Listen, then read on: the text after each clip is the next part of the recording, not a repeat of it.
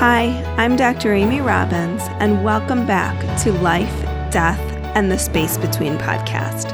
On today's show, I have another I Ain't Afraid of No Ghost story.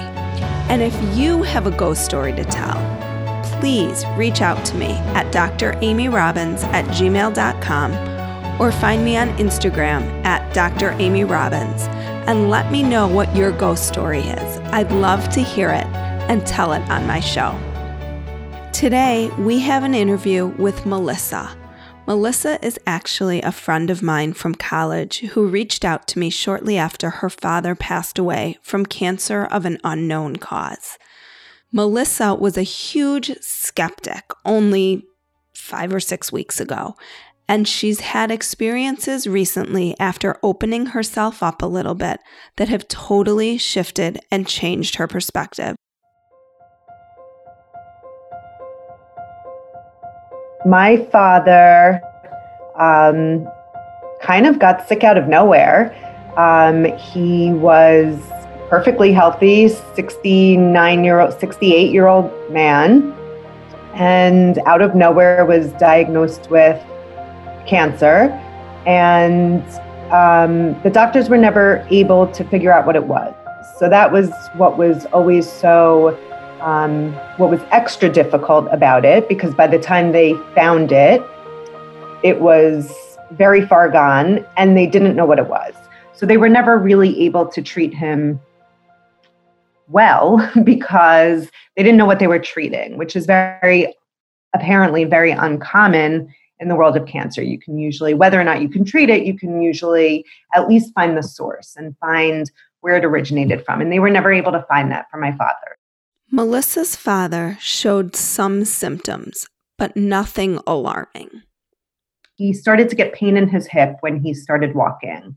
And walking became difficult for him. Not all the time, but walking, some back pain here and there. You know, nothing crazy, but he had suffered with pain for some time. But anyhow, he had this pain in his hip. At the same time, he had had his yearly checkup and had some funky blood tests. And within a month, he had full-blown cancer. He went from being totally healthy in, let's call it May 2016, to looking like a very, very sick man by June, July of that same year. And died February 2017. So it was a very short and intense illness. Melissa had never really given much thought to what happens to our loved ones when they pass away. She had never really needed to.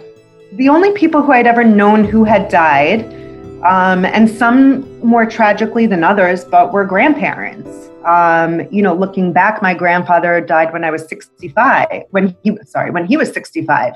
And that I knew at the time he was young to die, but I was also in high school. So to me, he was still an old man, even though he wasn't.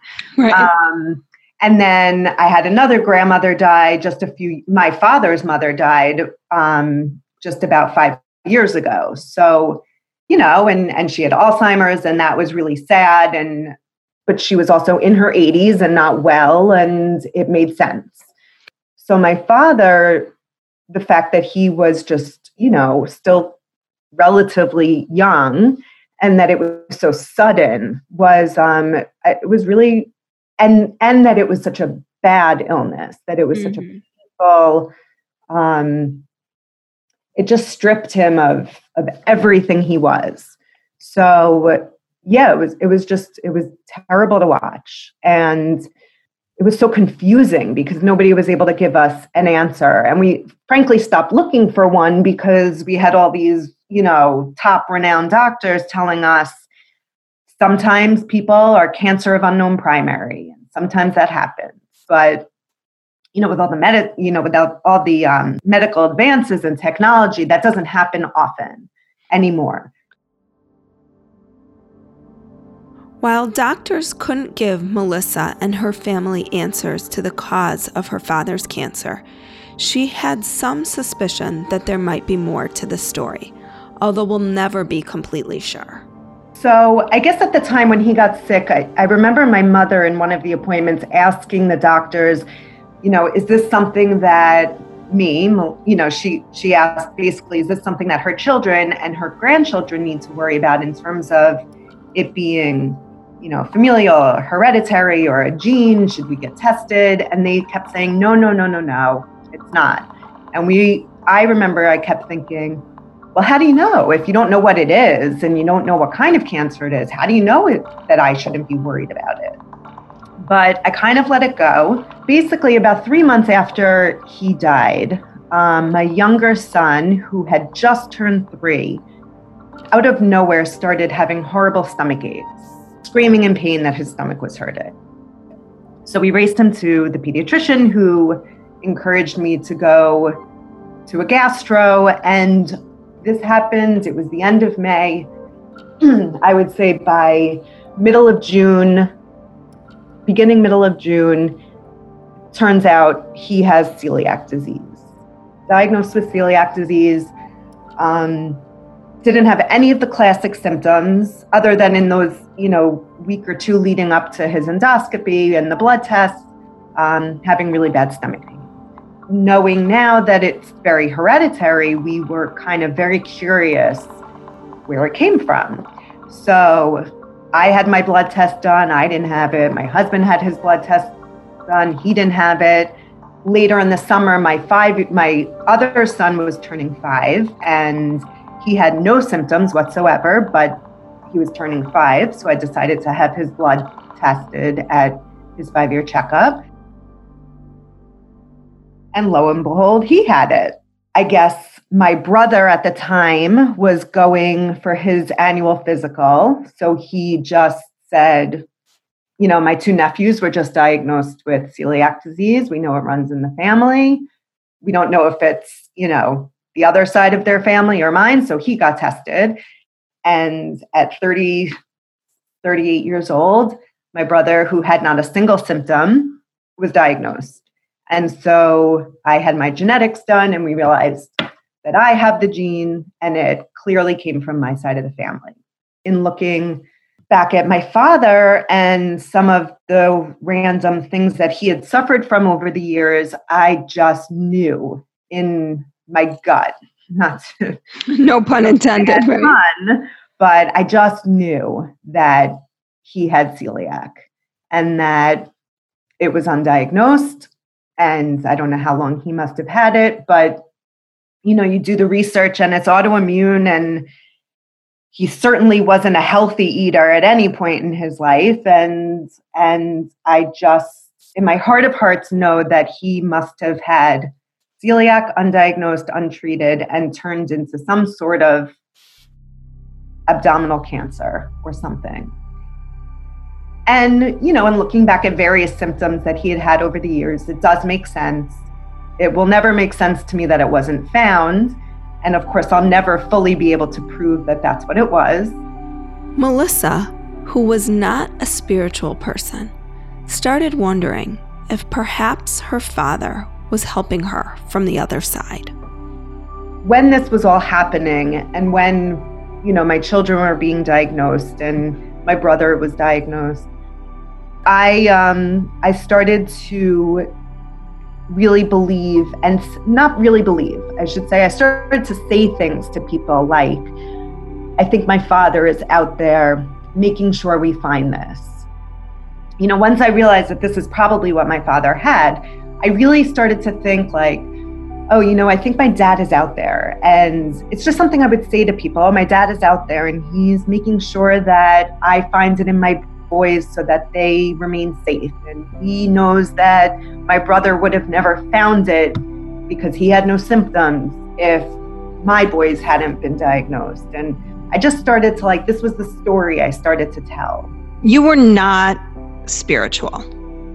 Never. I went for those who wonder where Melissa came from. We were college sorority sisters, and have reconnected since your dad has passed. Yes. Around spirituality. Yes. And by the way, I don't remember you being a spiritual person either, which is right.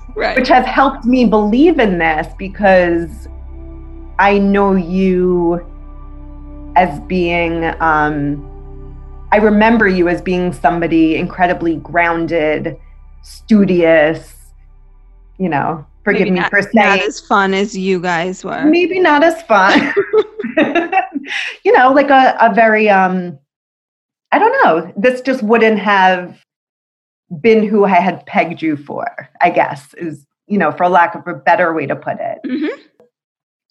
I guess what had happened, and the reason why I connected with you reconnected with you, was really for no good reason other than I heard you talk on a different podcast. And when I heard it, something just, I can't describe it, something just like really came over me. And you were talking about just how you realized that, I know you don't call it a gift, but that you had this gift, and, how you realized that you were a medium, and how you, honed your craft, let's say. I remember starting it in my kitchen and not being able to finish it that day, and finishing it the next day in my car at the bus stop waiting for my son. And I just said out loud, like, Dad, go find Amy. Like, talk to her, find her, like, find her and like freaking harass her. And I don't really know what I was like hoping to get out of it. I don't know. It was just nothing that ever had, I guess I never had a reason to believe in any of this before. I never had a real reason to think about it before. I still don't know how to make sense of it. And I'm still not totally there, because I'm not, I've never been a religious person, although my father wouldn't be happy with me saying that. I've just never connected with anything like that. So I don't know, but I started to really like feel my dad in a different way. And all of a sudden, I guess the story that I was telling of, oh, my dad is, kind of orchestrating this and figure out what was wrong with my kids, or, how to protect them, it started to take on a different meaning. So when we had spoken, we talked about how you could just be open. And I think one of the things that I had said to you was just, you don't need me, first of all, to communicate with him. He would rather communicate directly with you. And just be open, and just be open. Like, just be open Right. and aware and conscious, I think, is the most important thing, is to just be conscious. Mm-hmm. So tell everybody what happened the other day that literally, I think now you've maybe come to the dark side, or the light side. Yeah. You've come to the light side. Right. So, and I still have trouble because I really don't know, on the one hand, what happened. You just can't deny the, like, how it blew my mind. And on the other hand, I'm like, well, I don't know. Well, I'll just tell you, and then I'll ask the question, I guess. Okay. So I was putting my boys to bed, and my husband's usually home for that. And truth be told, he usually puts them to bed, and I take off for that, moment in time. But he was out, and I had them both, I was sitting with both of them in bed, and we chose a book, and I read it. And then my younger son chose another book and wouldn't relent, like, just made me read this book to him. But I was reading it to them. And on one page, as I'm reading it to them, it's about top secret formula for making robo sauce or something ridiculous like that. And a sentence stuck out to me, because now that my children are gluten-free and I've become gluten-free, and this is like a whole world that I never thought I'd be in, because I never cared about being gluten-free before. This sentence says 12 volts, this is the ingredient, 12 volts of gluten-free Cucamonga flakes. this is how ridiculous this book is. Like nothing makes sense. And I read it and it shot out at me because I'm very in tune to seeing the phrase gluten-free. So I remember as I was reading it, I was like, oh guys, look, it says gluten-free. And as I continued to read the sentence, I saw it said gluten-free Cucamonga flakes. And now I will never know why, but Cucamonga is a nickname that I think my father made up for himself, being silly one day for my kids, and more so for it started with my nephew, my brother's son, and then my kids started calling him that. And they would call him Crazy Cucamonga. So here I am reading this, and it says gluten-free Cucamonga flakes. And then I look down at the illustration on the book, and there's a box of Cucamonga flakes, and it says gluten-free, and it says Mike and Dave's Cucamonga flake. Now, I don't know who Mike is, but Dave was my father's name. I didn't know what to do with it. It was just too much. And now,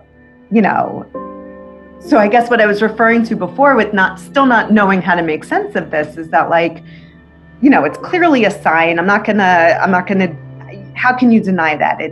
His name is on the box of gluten-free Cucamonga flakes. Cucamonga it's just not a word, like it's just this like ridiculous made up thing, I think.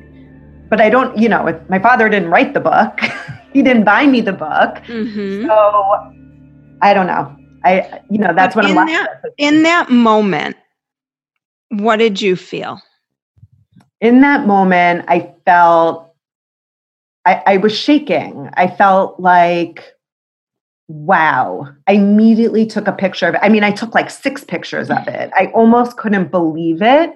And I think I sent it to you. I sent it to my husband. I sent it to my mother and my brother. Like, I was like, someone's got to see this. Like, I'm not, like, this is crazy. Mm-hmm. And,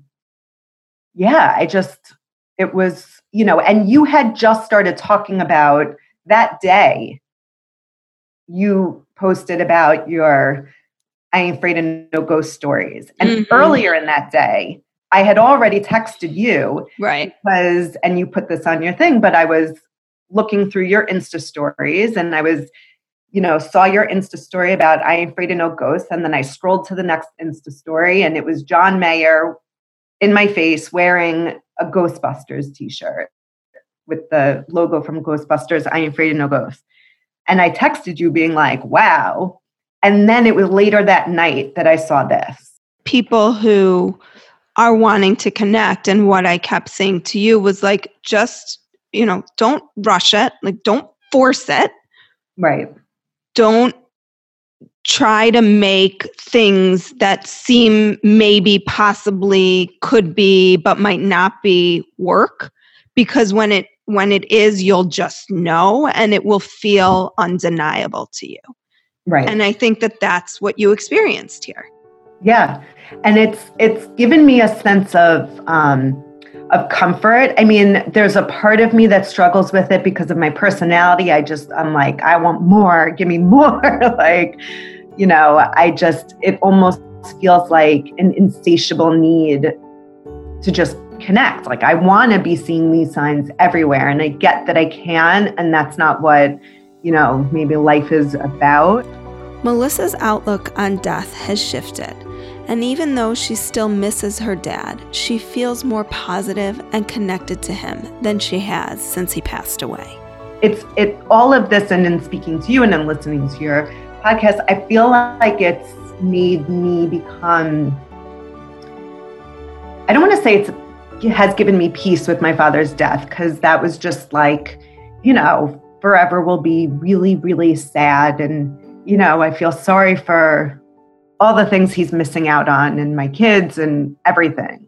But instead of like, I find myself thinking about him more now and less in, I'll still always miss him, but I find myself thinking about him more in terms of just like a presence rather than missing him. I mean, the missing doesn't go away, but I do feel like I'm just more connected connected to him than I felt, a month or two ago. I feel like I'm just, my outlook on it is a little bit more positive, I guess. I feel like I don't want to say I don't feel as sad, because I do feel just as sad, but I also, I don't know. It's like, it feels like lighter. I don't know how to describe it. It just feels lighter a little bit. Well, and look at our loved ones don't stop helping us once they're gone. Like, look at if we are to believe that your dad has been guiding you from the other side, look at the incredible gifts that he's given you, which is the knowledge to know that your boys have this disease and your brother. Right. And you can make the changes now, perhaps, that he was not able to make, because then people didn't know and things were different. Yeah. Yeah. Melissa's story is a perfect example of what I am striving for with life, death, and the space between. It is to open you up, to make you curious, and maybe even curiously skeptical, to think about our loved ones still being connected to us, even when they're gone. So let me know if you have a story like this to tell. I'd love to share it. And thanks for listening. Like what you heard today and want to hear more? Curious about what comes next and what it all means? You can subscribe on iTunes. Just go to podcasts and find Life, Death, and the Space Between and hit subscribe.